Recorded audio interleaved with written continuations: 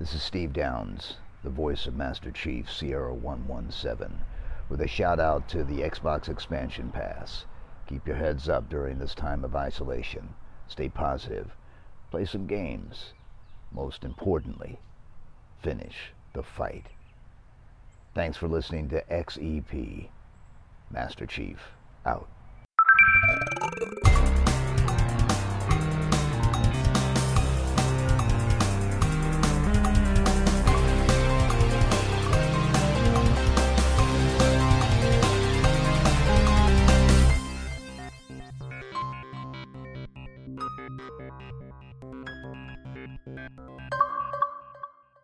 Welcome one, welcome all to episode 144 of the Xbox Expansion Pass, recorded on Sunday, August 21st, 2022.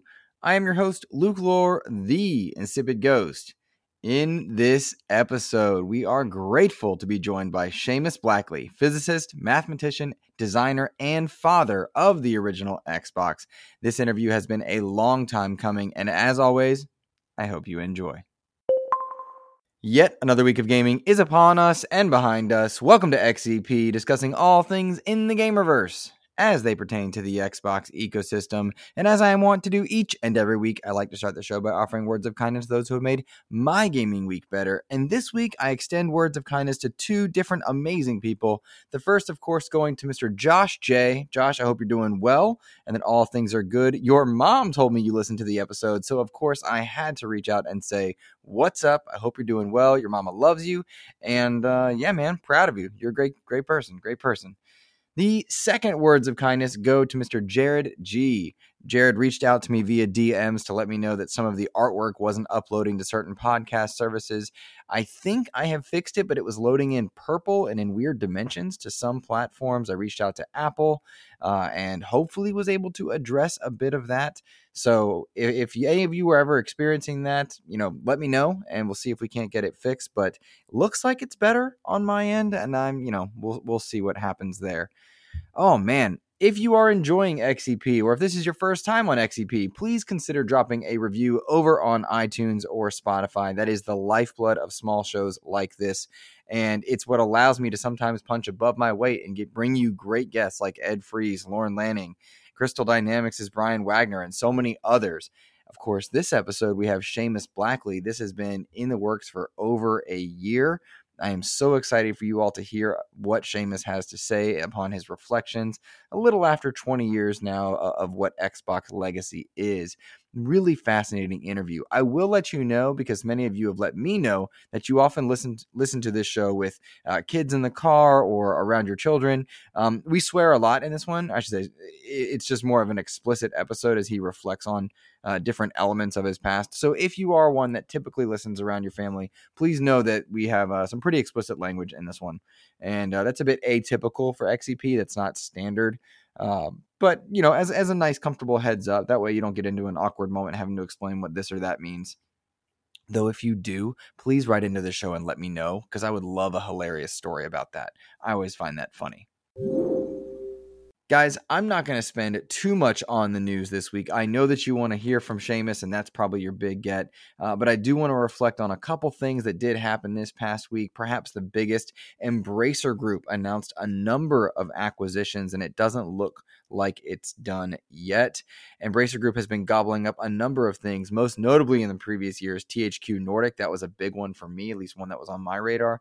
But they announced this past week a slew of new ones, and in truth, you're better off going to a more dedicated source for this one, because it can get a bit complex. But included in a number of their acquisitions, they're working to acquire the Middle-earth Enterprises, which includes Lord of the Rings and Hobbit IP.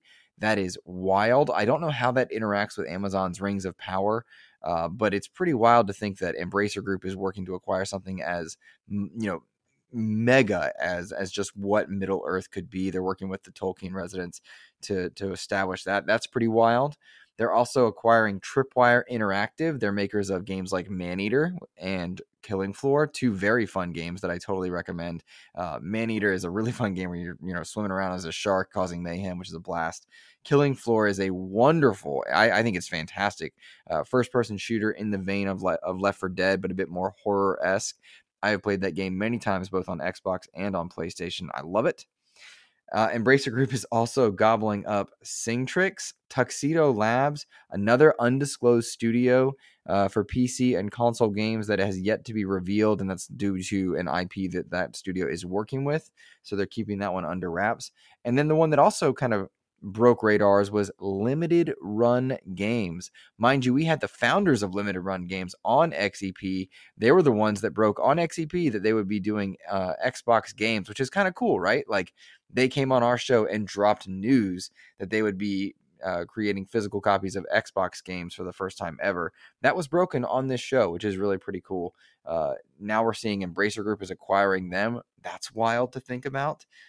It's a lot of it's just a lot when you think about what it is that Embracer is doing. And I have to wonder, amidst all the conversations of Sony and Microsoft and monopolies, when people will turn their eyes to Embracer and Tencent and Amazon and Apple to see just how they're running their businesses. I don't necessarily think that they're monopolies, but certainly the number of acquisitions and the number of franchises under a one umbrella raises eyebrows because it eclipses anything that Xbox or Sony is doing on their PlayStation side. Pretty wild, pretty cool, but I encourage you to check out a more dedicated source to that news story because, simply put, it was above my wheelhouse in terms of the monies that were involved and the legalities that come with it.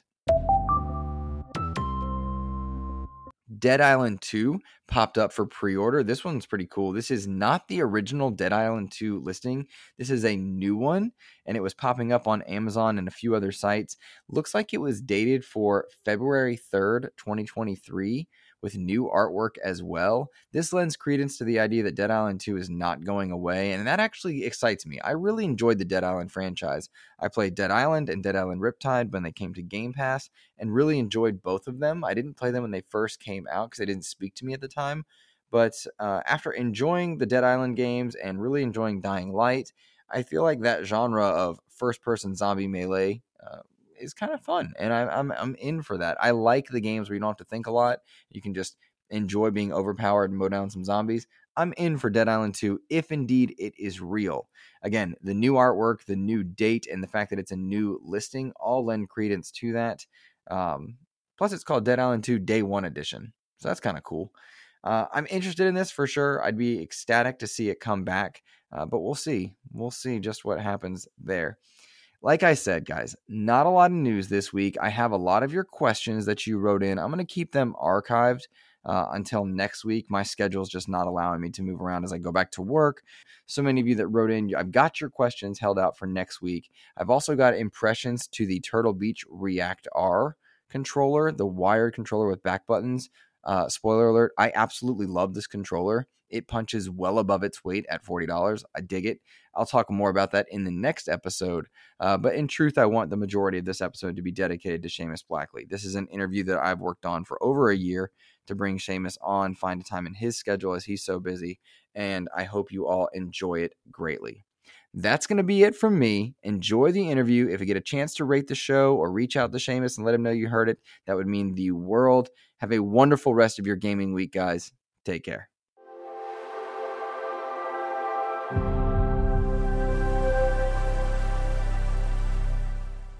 I'm honored now to welcome to the show physicist, mathematician, and the man best known in this community as the father of Xbox, Seamus Blackley. Seamus, how are you? I'm all right, man. How are you doing? I'm ecstatic to have you on. This has been a long time coming. Of course, I think those... That's a nice way of saying that it took me forever to get my shit together to actually be on this. So thank you. Well, as I said, though, prior to recording, when you're gaming royalty, you're afforded a few leisures. And I'm grateful that you accepted the invitation, that I get a chance to speak to you because you've had such a tremendous and profound impact on so many people in the communities that I frequent. But Seamus, you're considered the father of Xbox, and we're roughly, at this point, a year removed from the 20th anniversary of the console that you helped create. Does that feel surreal, or have you gotten numb to that impact?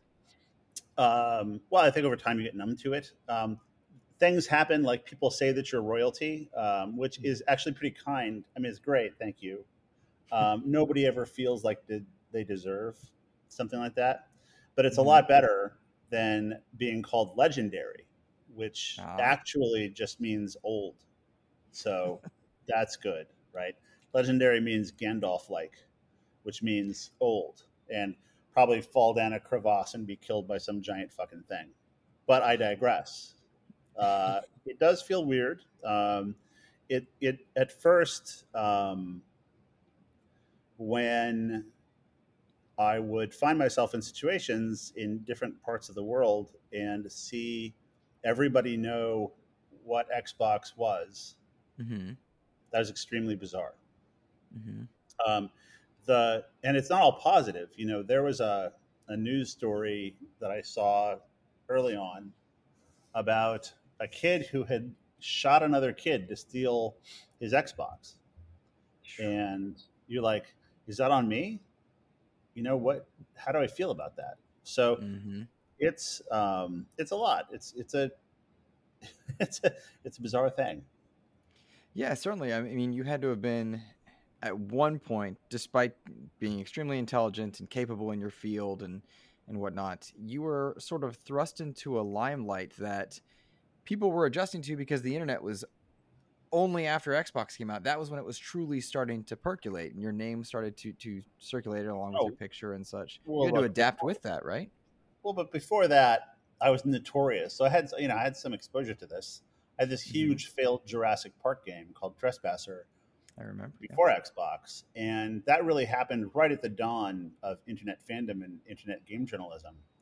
And that was fairly unfun, I'll tell you. So I had some idea what the negative side was about. And so part of what I think enabled Xbox to happen was that I was fairly fearless because I'd had that experience in getting out in front of the community and saying we were going to do this thing, because I knew that I had already had like basically the worst that they had to give.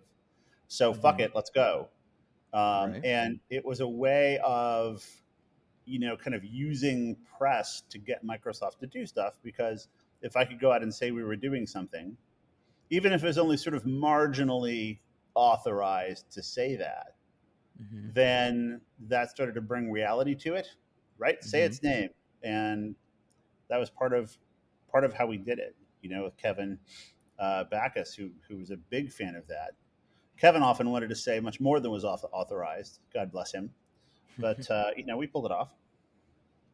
Well, prior to Trespasser and the limitations that come with that, you'd had success with Looking Glass Studios and then in creating a physics system for Flight Unlimited. You'd seen the ups and downs of an industry as a younger mindset version of yourself. Oh, yeah.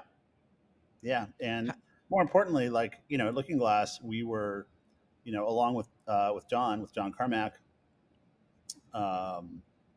you know, we were really right out in front on 3D rendering and what that meant, because that was at a time when, you know, it was really hard to do 3D rendering. There were no books, there was no GitHub. You had to figure it out yourself, and nobody had really done it. We were doing texture mappers. I was writing physics systems to go in these 3D systems because suddenly we needed physics, because the way that objects interacted with one another in these environments was so much more complicated than in 2D. And we figured it out. And so I knew a few things. I knew what it was like to make games. I knew what it was like to do something really innovative and how terrifying that is, and how the audience can be incredibly enthusiastic and also incredibly enthusiastic and also incredibly punishing of you if you don't get it right. So I knew all this stuff and I'd experienced it, and it was really helpful. Do you think the lessons that you learned from that allowed you to kind of exist in this world next to Jay Allard and Ed Fries and Bill Gates and such, and sit in those rooms for those types of discussions and the gauntlets that you had to run with them? Well, that was new. That was new. I mean, I had been around politics in physics, which is different. And there's a lot of politics in physics. I would say that the politics is never worse than when the stakes are low. And what I mean by that is that when only prestige is involved, people are really vicious. In situations where everybody's making money, it's a lot kind of less so. But you know, at Microsoft, the thing to keep in mind is I was this brand new guy, and so I didn't have these careers and sets of relationships at Microsoft that stretched back, a decade in some cases with some of the guys you mentioned, and track records. I just sort of showed up, and I had met Bill Gates at DreamWorks because he had been really impressed by a Trespasser demo, believe it or not, where I had dinosaurs running around and I was throwing boxes at dinosaurs, and the sound system and everything was all running on physics. And he thought that was pretty nifty. And he said, hey, you should work at Microsoft. And so when Trespasser went south, I was like, Bill G at Microsoft.com. Dear sir, you had said I should work at Microsoft, etc. Right? And that's how I got there. Is that really how it worked? Was it that simple? I say simple, but you know what I mean. It was something like that. I mean, I did send that email, and I don't know if it was through him or through some other way that I got interviewed. I literally can't remember, but I remember my interview at Microsoft. I was interviewed by, kernel architects and Mike Abrash. And I mean, I was subjected to a motherfucker programming test. So, and it was, I thought my career was over. The aftermath of Trespasser was really bad. I was genuinely suicidal, like honestly, like suicide hotline suicidal. And somehow I made it through, got in, and then I was this new guy, and I had this idea, and I was really forceful about it. And there was an effect with all those guys, many of whom you mentioned, where they would fight you and try to stop you from doing something because it was in competition with some project they wanted to do. And then when they saw that it might succeed, suddenly they wanted to join you. And then suddenly they wanted to say it was their idea. And so I learned a lot about politics in that environment. And are you alluding to the other team within Xbox or Microsoft at the time that were working to create a game console, and you guys were the ones that brought the prototype to the meeting with Bill Gates? Is that what you're alluding to? No, I'm alluding to, basically any executives at a big company who are faced with somebody trying to do something new, right? Because when you're in a big company, and I don't know if you work at a big company, but the most important thing is your social rank inside that company. And not even necessarily like the success of the company or the product you're working on takes a second seat to where you are in the hierarchy in those situations, right? And I hadn't been really that familiar with that. And so I had to get used to that quickly to make things work. And I had to get used to like subjugating my ego in terms of what my title was or who I reported to or whatever in exchange for getting the project done. And so, my experience at Xbox was really an experience of bouncing around. I had like 30 different titles, or maybe not that many, but maybe 8. And what happened was every time there was a problem anywhere, so we'd go get it approved, and then I made a bunch of demos in the silver boxes, which we made by hand, and took them around and did press and did the thing I talked about with Kevin of getting it in front of people, talking to game developers. And then these older Microsoft hands would sort of show up with all their political connections and say, well, I'm going to be in charge of software. And there's not a lot I could do about it because I didn't know their managers or anything. And I only knew Bill. And I eventually accrued some support. Rick Rashid at Microsoft Research, other people who were senior who understood what I was trying to do. But I just took it upon myself to forget about the politics and just get done what needed to get done. And what ended up happening was that wherever there was anything important, I ended up being there because I was the guy who actually knew how to make it all go. And I realized that was the most important skill. And once I figured that out, suddenly I was in charge. Does that make sense? It does make sense. And go ahead. Oh, I'm sorry, I didn't mean to cut you off. But the other team, the 3DO guys, the web TV guys, they weren't making a game console. They were making a game console when they heard we had a proposal for a game console. Then suddenly they were making a game console, if you catch my drift. Gotcha. And their entire strategy for making the game console was kind of like, we'll remind you of one of our political parties today, which was their plan was whatever the opposite was of what we had last presented. Gotcha. And it was super frustrating, but easily enough defeated once we figured out what the ground rules were, because we had a plan that was modern and took into account modern trends in gaming and rendering, and we had the right partners and we knew all the developers, and they were designing a system to assuage the sort of bruised ego they had from 3DO2 being canceled and having to work on web TV. And so it ended up being no contest. Did you develop a relationship with them after the fact, like later on, or did they just kind of fade into other realms of development?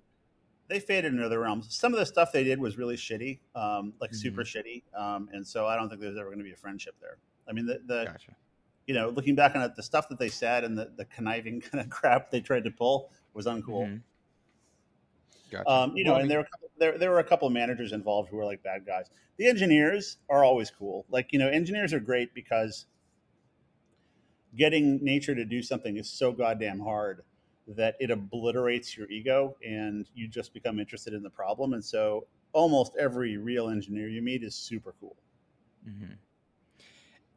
In multiple interviews that I've listened to in preparation for this one, and then even in this one, you've used the term ego subjugation, and I have to think that that's got to be something that you continuously look back on, because for a long time and in many of the rooms you've been in, you were the smartest guy in the room, and then in other meetings that didn't matter for anything, it sounds like, and you had to learn to navigate political spaces and figure out how to manage things. You've also ended up representing multiple people, which we'll talk about in a bit. I just wonder if you could elaborate a little bit on how you came to the conclusion that your ego was something that you needed to adjust and keep in mind, and how you have taken that lesson through your career. So look, I mean, I was actually a very, very severely abused kid. And Mm-hmm. that makes you really insecure about everything and your own value, Mm-hmm. because your parents showed you that your value was zero. And it's really hard to get over. And Mm-hmm. then I, was totally lost until I found physics in college. And in fact, I had to lie about something. I can't remember what I did, but to the university, in order to get permission to take enough classes to make up for the 2 years that I had no credits. So I graduated with this physics degree, like summa cum laude, like big deal, in 2 years, Mm-hmm. taking all the classes together because I just sort of found my home, right? Mm-hmm. And I was good at it, and it was a thing I was good at, and I became horrible. Like when I was in graduate school, my nickname was the Swine because I would walk out of exams early, Mm-hmm. and I was just generally like no fun to be around because I picked up on stuff really fast and I had no patience for anybody. And I Mm-hmm. realized at some point that I was just an asshole. And then the Super Collider was canceled, and that was tough for everybody. And I took a job designing airplanes, and while that company was getting started, and it actually never started, because I was flying a bunch then and really wanted to design airplanes, I took what I thought was a temporary gig making games. Mm-hmm. And I met all these MIT guys at Looking Glass, and they were really smart, and they were doing 3D rendering, which is what I wanted to do.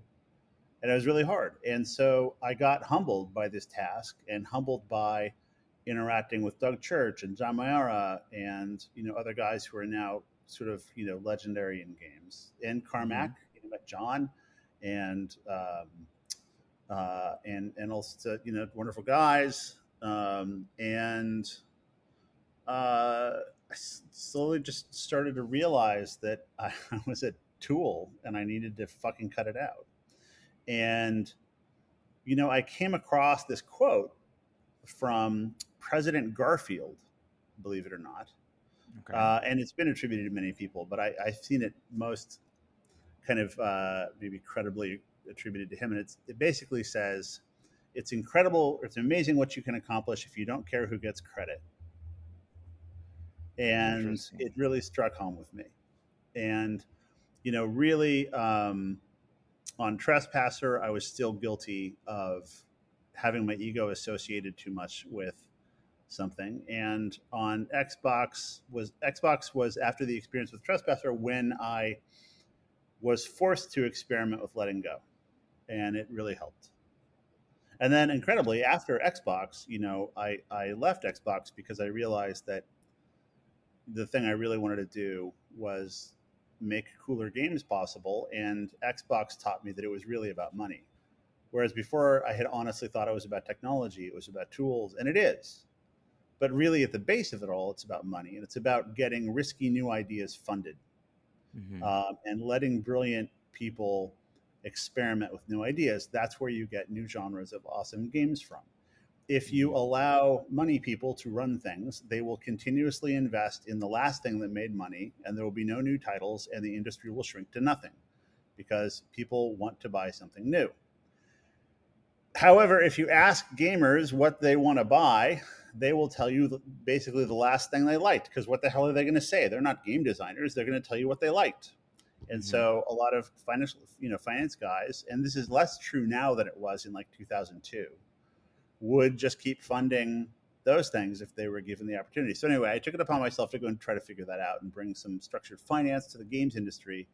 And that was the ultimate sort of let go of your ego, because I vanished from the public eye and all I did was support my friends and other game designers and get them money. And I went and learned all sorts of shit about structured finance, big banks, big insurance, financial regulation, regulatory codes, FIN 46, multi-purpose entities, all this kind of shit in the service of that.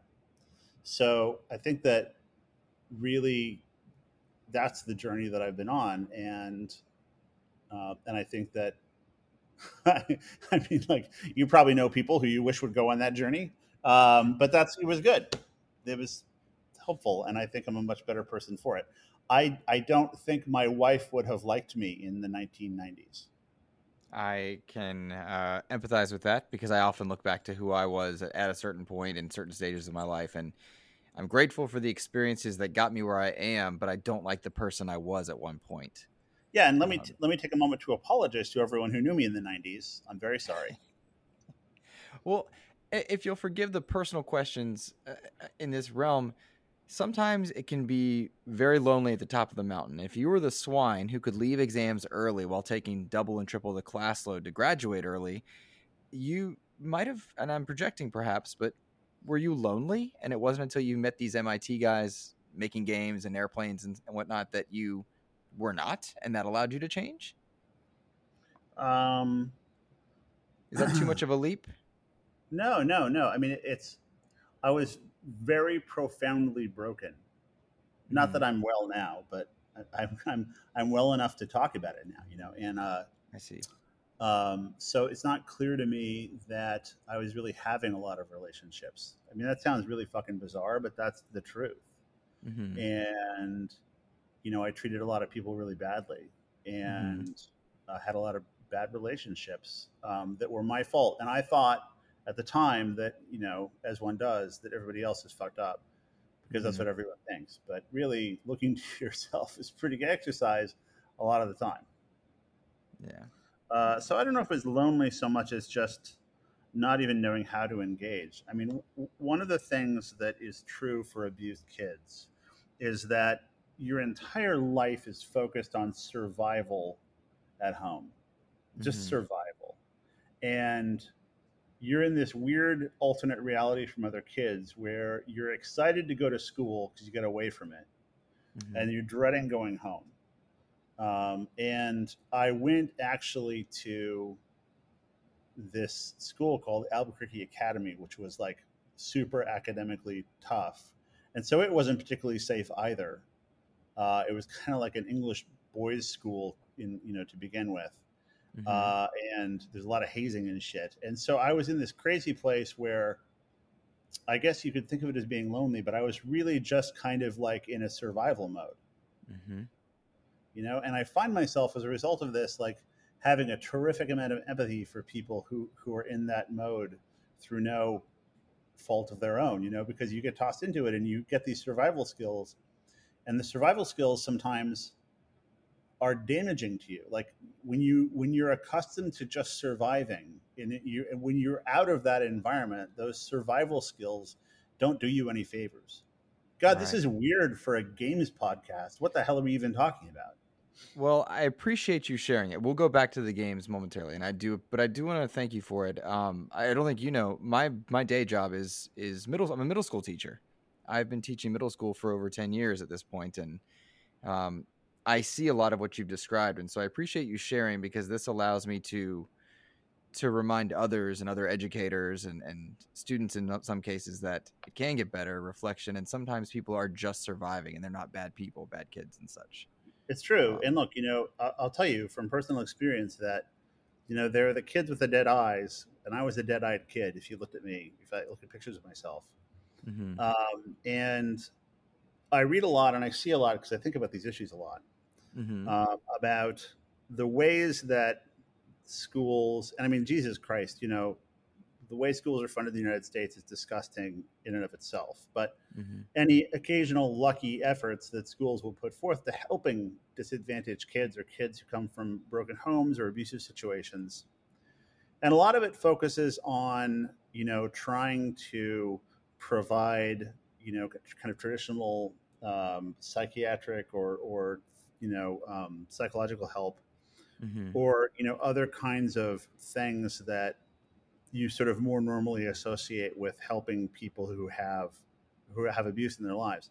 But I'll tell you that from my experience and the experience of my friends and a lot of people who I know who come from this background now, just providing an after school project or supporting, the art projects or engineering projects or programming or whatever it is that those kids have, just showing them support for something, just being an adult and legitimizing, giving them permission to do the thing that they're passionate about means more than anything else you can do. Mm-hmm. Because it lets them have an anchor that they can connect themselves to, that's real, that they can think about when their mom's trying to throw shit at them or when their dad's beating them or whatever. That's in the back of their head, and it lets you survive. Seamus, I really appreciate you sharing that part of your life. I didn't know we'd end up there, but that's very. How do I put? I don't know. I'm at a loss for words, but it grounds a bigger conversation, and I really appreciate that because we are here to talk about games, but that allows us to look back and see what and why and how certain things took place. And so I really appreciate you sharing that, man. Thank you. You're welcome. And it's the most poignant comments that I get about Xbox. And honestly, like I did I've done a couple of interviews now because a bunch of the materials from Jurassic World, which started out as a game that I was working on with Steven Spielberg, came out, and I did an interview about it yesterday and talked to these people for whom Trespasser had actually meant a lot. And the ones that hit home for me most are the people who say, yeah, when I was a kid, I escaped into one of these things, and it helped me. And I start to actually tear up when people say that because it connects to me so perfectly. And I feel like at that point, it sounds so cheesy, but I feel like my life hasn't been a waste, because if there are kids who could get out of that shit and who could be helped a little bit by some of this stuff, then it's worth it. It's worth all the bullshit. It's worth the dudes at Microsoft, trying to screw you over behind your back and smiling in your face. It's worth all of that shit that's so painful. If you help some kids, it's worth it. Yeah. Man, yes. In my profession, I know exactly what you mean. And there are days where I'm at a 12-hour day and I'm staying late to coach soccer because no one else will. And it's because that those one or two kids have no one to pick them up if Coach Lore doesn't take them home. If I don't, if I'm not there for that, and and you go home and you'd think you'd be all exhausted and really bitter about your job, but you're not. You're walking on air, right? Because you've helped the kids. Yeah, exactly. That's the thing. Exactly. That's what it is. Well, let's return to games, but I do, again, thank you for sharing that personal element. That is a huge and appreciated anecdote that I'm going to use later on in other conversations. Seamus, let's go back to the original Xbox, that device that at one point you had aluminum prototypes and you were soldering under a stage and whatnot. We're in a phase now where gamers can log into xCloud without even a box to play Xbox games, play games entirely online with whatever device has an internet connection. But in the very beginning of Xbox, you chose to put an Ethernet port on that system, and that really hadn't been done before. You'd had and a hard drive, the Dreamcast. Yeah, and a hard drive. Exactly. Those are both essential. So why'd you do it?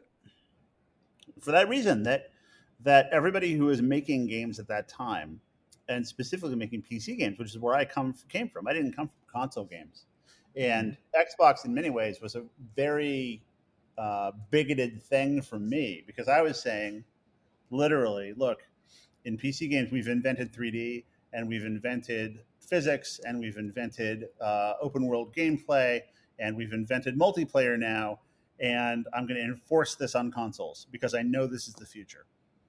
And consoles need to stop being Nintendo, because really that's what they were. And there was PlayStation 1, which was really just a 3D Nintendo.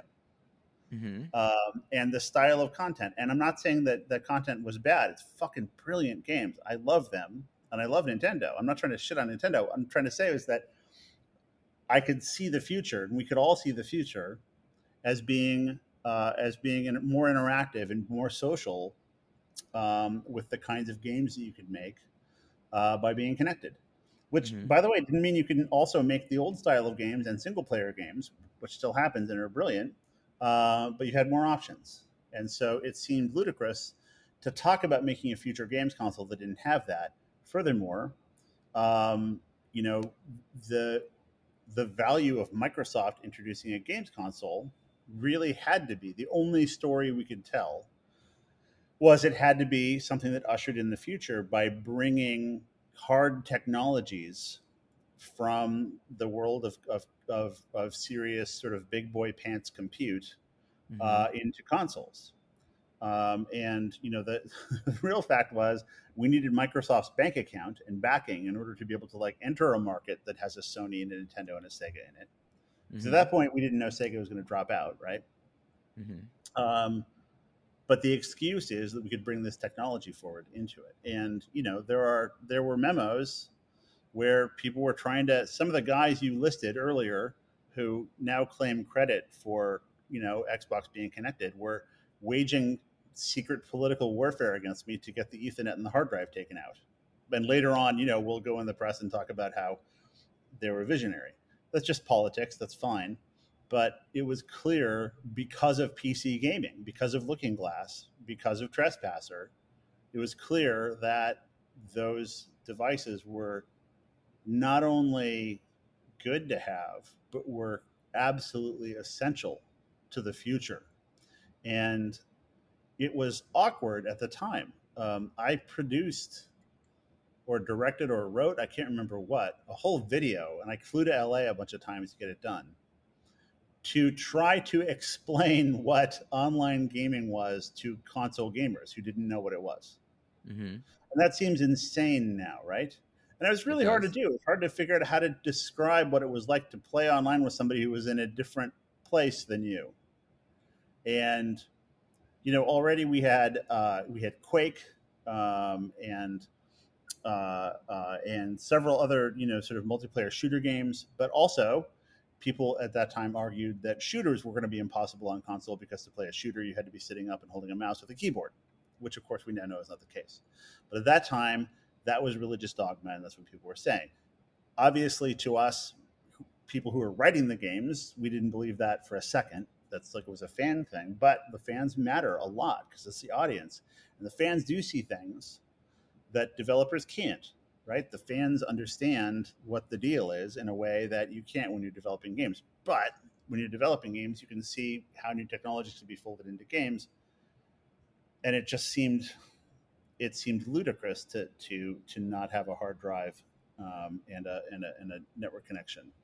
Now, and I'm just fucking spouting on and on here, but the flip side of that was I spent months taking heat from people that console games were going to be ruined because it was going to be all about, you know, updates and patches and shit. And that's why I had the hard drive, so that there'd be buggy software and we could patch it.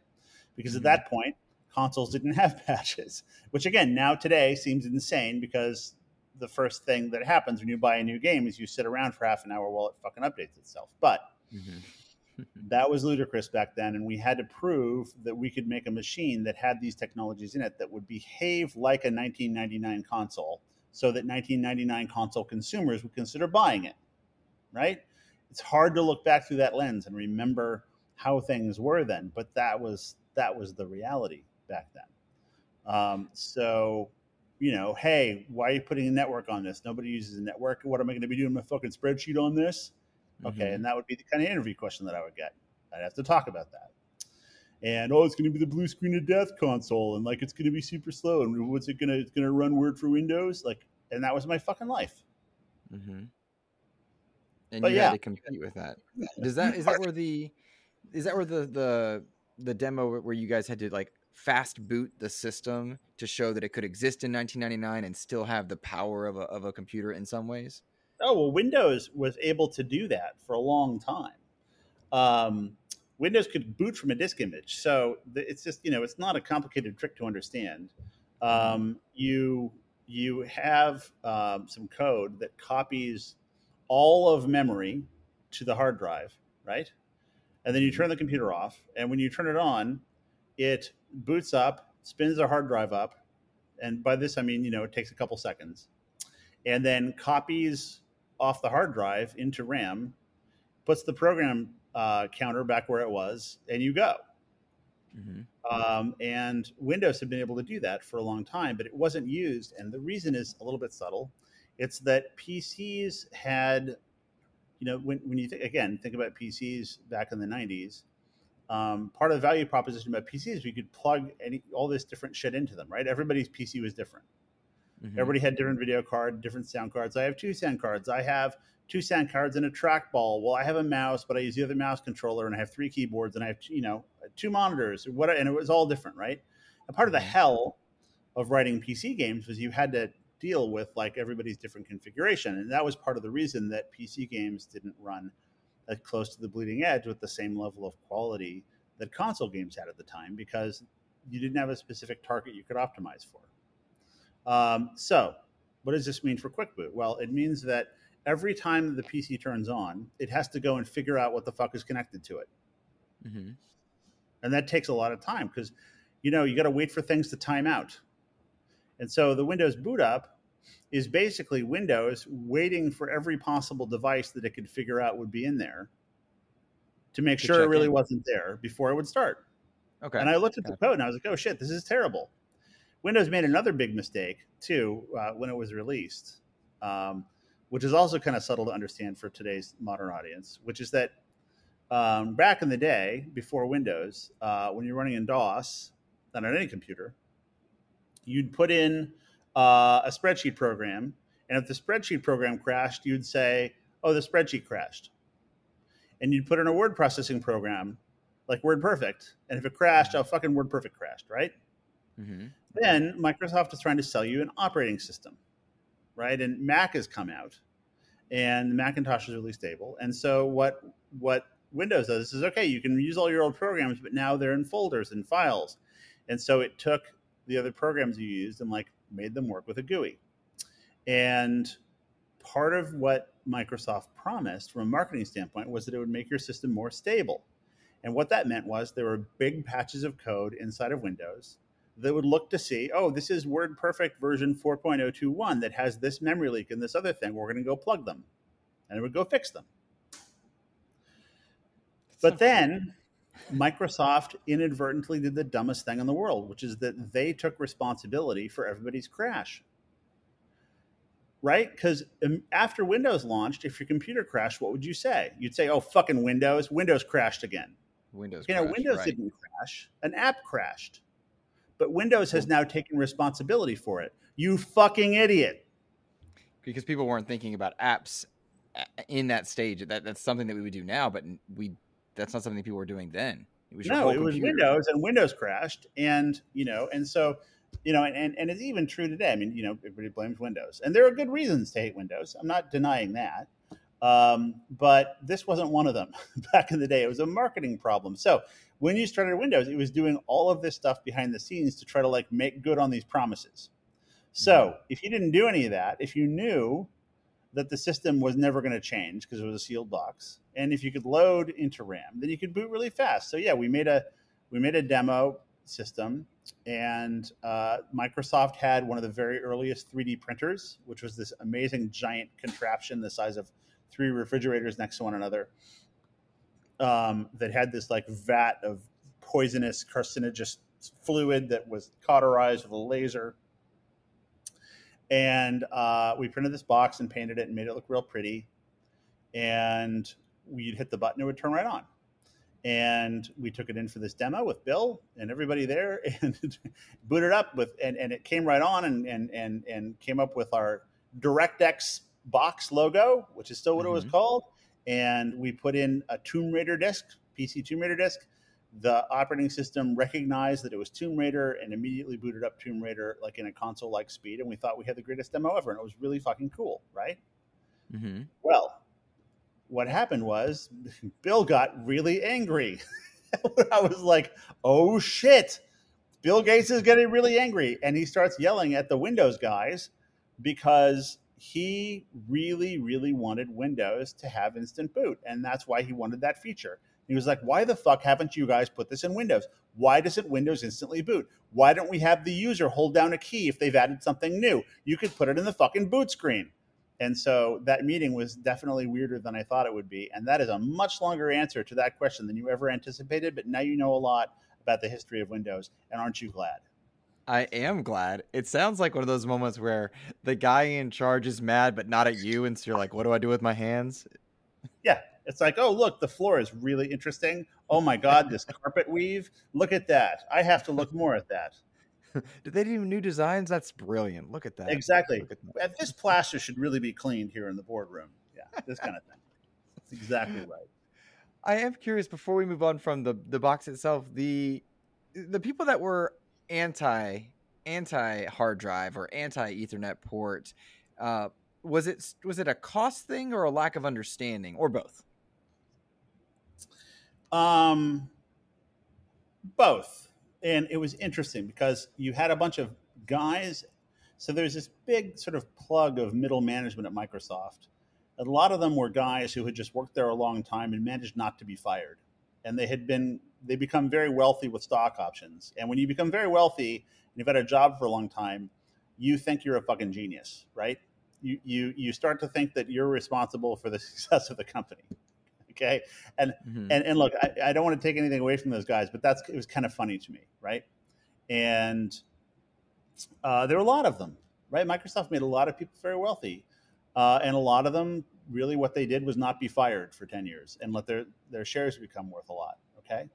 And so when there was a game console project, everybody wanted to be on the game console project because it's cool. Right. And like you're at Microsoft, there's big antitrust lawsuits. Microsoft has stopped being a cool company. In the early 90s, if you worked for Microsoft in Seattle, people like give you the best seat at the restaurant. Everybody thought it was really cool. They were really proud of it. And then, Microsoft started to become a dirty word. And suddenly there was this project that was exciting and new. And so everybody wanted to kind of be a part of it. So suddenly everyone, much like on social media, everybody was a newly minted console expert, which was super maddening. And of course, most of them had never owned or played a game console before. Okay, there were executives on the team who you mentioned who had never owned or played a game console and had one delivered to their office so they could unbox it and try it the first time. And then the next day would come to a meeting and start telling me what should be in a console. No joke. Ooh, and so that's scary. that was how it was. And those people now, talk about how much vision they had for the project and all that. That's okay. It's okay. That's how people are. But, I'm probably 80% full of shit on this anyway. So you should discount 80% of what I say here. I'm telling you just as a warning. Just toss it out. Just toss it out. But sure. Keep the funny parts. The rest of the stuff is bullshit. So basically, the hard drive and the Ethernet were rejected for two reasons. Both of them were really bad. One was people who'd never made a console, played a console, or shipped a console, or any consumer electronics, deciding it was too expensive based on nothing, because it was a hard drive. And the second one was other consoles don't have hard drives. Why would we have a hard drive? Because they were also not gamers or game developers. They didn't understand where design was going. Gotcha. So here are these guys, and they're very senior, and I'm just little Seamus. I'm the new guy. Okay, my badge is still shiny as fuck. I still don't know how to get to like the building 31.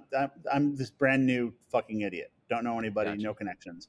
These guys walk into the room, they'll know each other already. They have an old rapport. They've like shipped some product that made $40 billion fucking dollars for the company. They're super senior. And they're looking at me and saying, well, no other console has a hard drive, so we're not going to have a hard drive. This is ridiculous. Mm-hmm. And I'd be, going through my mind, I'd be like Wolfgang Pauli's great quote, like you're not even wrong. Like that's so stupid that it's not even good enough to be wrong, what you're saying right now. Gotcha. And so you have to work backwards how to be the newest guy at the company and convince these people that you're right. And the way to do it is to make them think it's their idea. So it's the Jedi mind trick. You help them to feel like it's their thing. And so you relate it to, what they've done in the past. Oh, you worked on Internet Explorer. So it'll be like this and this and this, or you worked on Office. It'll be like this and this. You have to contend with all these things, and now 20 years later, you're seeing Xbox purchase Bethesda for $7 billion, Activision for $70 billion. Compare that to the monies that you had to fight for 20 plus years ago. What goes through your mind when you see these deals now?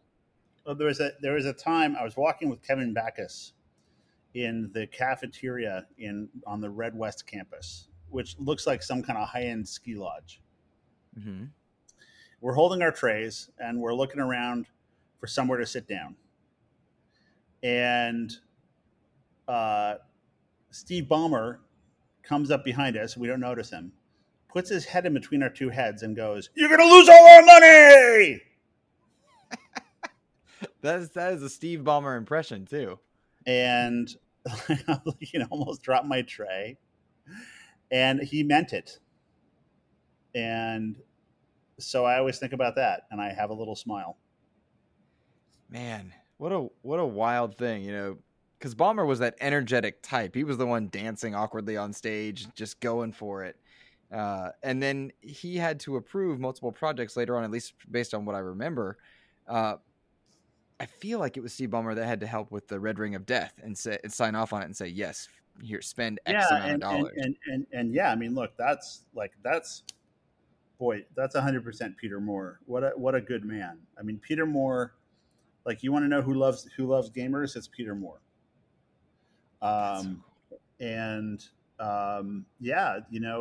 Steve, this was all from completely outside of Steve's life experience, wheelhouse, anything he took seriously at all. And the people who made games and the way they were made were totally outside of the discipline and the structure and the mindset that had made Steve successful and the teams that he had seen been successful. And I credit Steve Ballmer with a lot for adjusting his intuition to feel okay with spending billions of dollars on a game console, because it was not a thing that was in his comfort zone. He had to grow for that. And it's neat, at least for me on the outside looking in, hearing you say these things, hearing some of the different interviews that you've given and others have given that were in and around those projects. It's neat to see now the leadership team at Xbox sitting down next to Satya Nadella. They're sitting at the table with them in big Microsoft board, hoity-toity, whatever meetings. But Xbox is such a now big pillar for Microsoft overall. It just seems so different than the Rebel Alliance kind of battling for gamers way back when from this direct Xbox. It just seems, it's neat. It's surreal for me on the outside looking in. It is. Several years ago at E3, there was a panel for IGN with me and Peter Moore and Phil Spencer and Ryan McCaffrey. Yeah. Episode 201. Yeah. And I've watched it several times, but I loved it. I'm sorry I'm cutting you off. Only to fanboy for a moment, because I loved that panel. That meant so much to me as a gamer to see that. But it was okay, you want a surreal moment? That's a surreal moment. I'm looking at these two super brilliant executives who have so many skills and talents I don't have, who are so accomplished and polished. And I realized, like, wow, I made your jobs. It's so fucked up. Yeah. That's wild. Yeah. That's weird. I hadn't thought about it in that perspective. Was it How did And you that's like? what I was thinking. And you could probably like find outtakes of me staring into space because that's what I was thinking. Because you created that which now gives them careers. You know, that's neat. That's cool. Do you still talk to those guys, Phil and Peter? Yes, I do actually. Peter's a big deal in English football now. Mm-hmm. Having had a very successful tenure with Liverpool FC, and Phil, I couldn't be a bigger fan. Phil helped do the relaunch of the Duke controller because you know what, Phil's heart's in the right fucking place. Phil's a gamer, and people give Phil so much shit. I promise you, if any of these people who give Phil shit online had spent 3 minutes with him talking about games, they Mm-hmm. would be his best friend. He's for real, man, and he goes in there and takes a ton of shit off of Microsoft and the board and everybody in order to do the right thing for Xbox. And people should appreciate that more. He's a good dude. He seems like a good dude.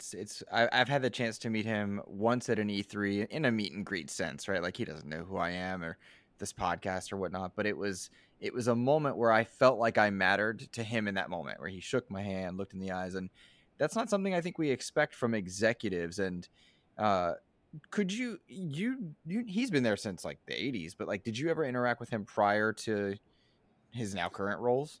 He claims that we did, but I don't remember him because I was too important as an executive and I blew him off and didn't remember him. That's cool though, man. And I'm glad to hear that you guys have a good standing relationship. What do you think about some of the choices that they've been making as a company of late? I mean, Game Pass certainly seems to be its own doing well, at least from the outside looking in. They've done a lot of choices with xCloud. What are your thoughts on where they're going right now? They're navigating a big business in games as the meaning of compute changes, and that's super challenging. And it's like, how do we? It's kind of like It's kind of like the hard drive Ethernet connection battle, right? But Mm-hmm. the super big version of that, because there are questions that are important right now about how much local compute there is going to be, um, about how graphics are going to work in the future, about how the business of entertainment is going to change. And these aren't abstract thoughts anymore. Things are moving. And what Xbox or PlayStation or Nintendo means, Nintendo is the easiest case, but what PlayStation and Xbox mean as businesses built on, shipping advanced hardware that runs bespoke games, is really in question. It's difficult to see what the path forward is. So, what you're seeing is, and from Sony as well, although a little bit more conservatively with Sony, you're seeing steps being made to get space and to get flexibility to deal with the changes that are coming. Whether What changes that's, are coming? well, I mean, are we going to have local compute anymore? Meaning, are you going to have a device, or are you going to have merely a player for services that are computed elsewhere Mm-hmm. from data which is stored elsewhere? And we already do a lot of that, right? Mm-hmm. Is that the way of things? And I don't just mean with games; I mean in general, because games have always followed the general trend in compute. And don't get me wrong, I genuinely believe, and I will always believe, that games are the only legitimate use for a computer. That's just true. But what it means So, is that wherever computers go, games will follow the computers there, right? When televisions went to high definition, games followed suit and helped to drive that, et cetera, et cetera, et cetera. Like internet, all this stuff. So if the computing industry decides that they are going in some direction for some reason, and part of that reason is going to be games because it's mm-hmm. such a big, important influencer now, Mm-hmm. then the nature of the business of games is going to have to follow suit. And so you have to make sure your business isn't dependent upon anything that could vanish. That doesn't mean it's going to vanish. It doesn't mean that consoles are going to be over. But if they are, you got to be ready for that. Yeah. And that's what xCloud would theoretically do if this comes to pass. Is that what you're saying? And if it doesn't come to pass, the next cloud will be something else, right? Mm-hmm. So gotcha. I think that's what's going on. Interesting. Do you, armchair analyst mode, Seamus, do you ever feel like you want to offer advice to any of these companies, Xbox or otherwise, for things they're doing? No, never again. Never again. And it's too stressful. Is it? Because after Xbox, you went and you were an agent, right? Yeah, but that was an entirely new thing, man. I got to learn about, I went to go work for Hollywood's biggest, most prestigious agency, and I got to learn how everything worked. All finance, all deals, intellectual property, across all media, music, everything. We did Guitar Hero and funded Guitar Hero and all the mechanical licensing for that, and took Infinity Ward out and made Respawn with it. Like, that was fascinating stuff. I learned so much. That was all new. And the thing that turns me on, the place I like to be, is at that place where nobody knows yet, because I'm comfortable there. I'm okay not knowing. A lot of people get terrified by that, and I get excited by it. And when I am definitely the guy who's in the scouting platoon sneaking into enemy territory trying to blow up the bridge. I am not a guy interested in being the captain of the aircraft carrier. Gotcha. Now I have been the captain of the aircraft carrier, and I can simulate doing a good job at that, but it's not where my passion lies.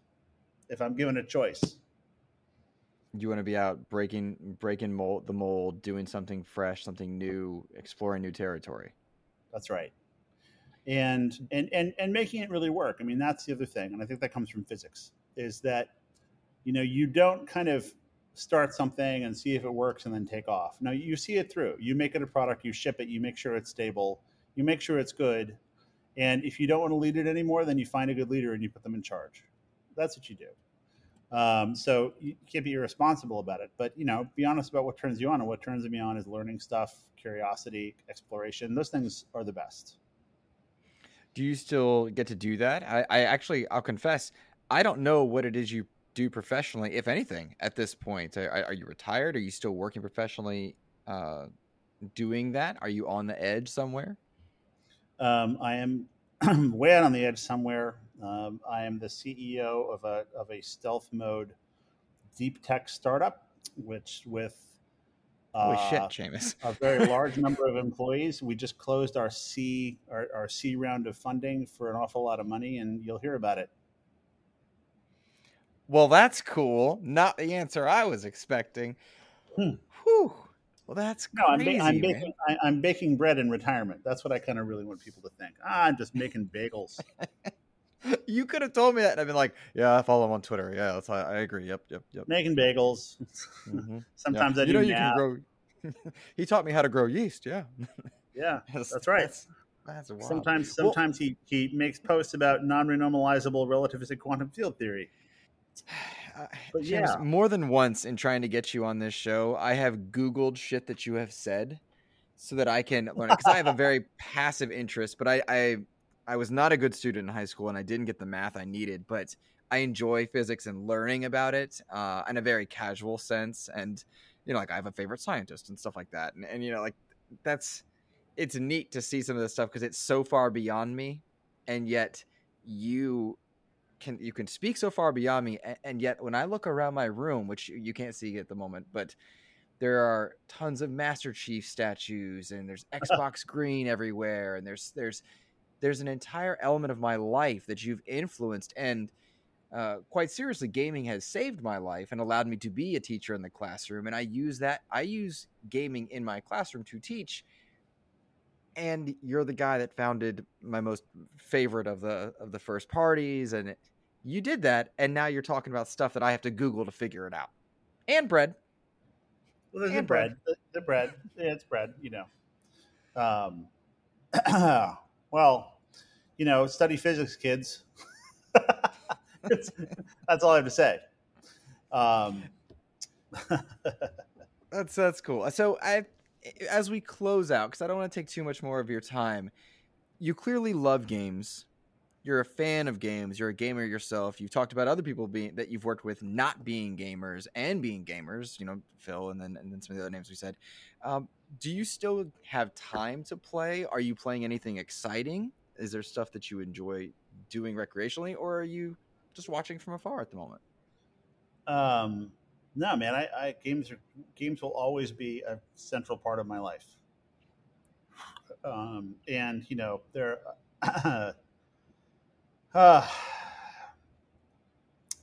I mean, I'll embarrass myself. I mean, one of the things that I do a lot still is Skyrim and mods. I'm like level 4,000 in Skyrim, Nice.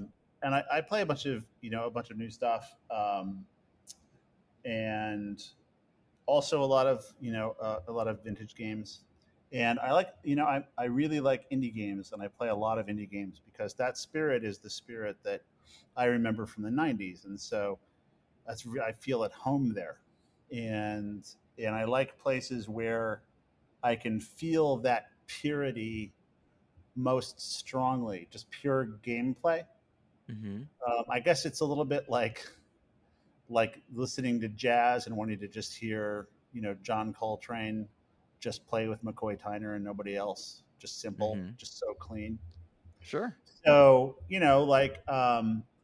there's a handheld called an Arduboy, which is an Arduino with a black and white display, and there are Mm-hmm. games on that system that are so fucking brilliant because it has no capabilities. So it's just pure craftsmanship. I love that. I googled it. That's crazy. That's your jam right now, yeah? Well, The yeah, Argy at the Boy? moment I'm playing an adventure game on Arduboy, which reminds me so much of the original Zelda, in that the design of the game, which is super deep and has a cool story, and I'm completely enthralled by this thing, and I think of it like a real place. Okay, Mm-hmm. you know what I mean? Yeah, I know exactly Um, what you mean. but its design is completely limited by the triviality of that hardware. I mean, it's like really limited, and that ability to make a real place that has emotional value that you can go to as an adult human being and have a meaningful experience in. That's what games is about. That's it right there. Right? That's the art. That's the craft. It's not about how many polygons you push or how many high-end artists you have and all that stuff. And that shit's awesome, by the way. I mean, like, I'm the number one Naughty Dog fan. But where it really comes from is the ability to take nothing and build a world out of it. And that's what I love. That is the perfect ending point. And I think that's a wonderful point that I want to close out on. Seamus Blackley, physicist, mathematician, the father of Xbox. I'm eternally grateful for your time today, and I hope you enjoyed yourself. It was awesome talking to you, Luke. Take care, man.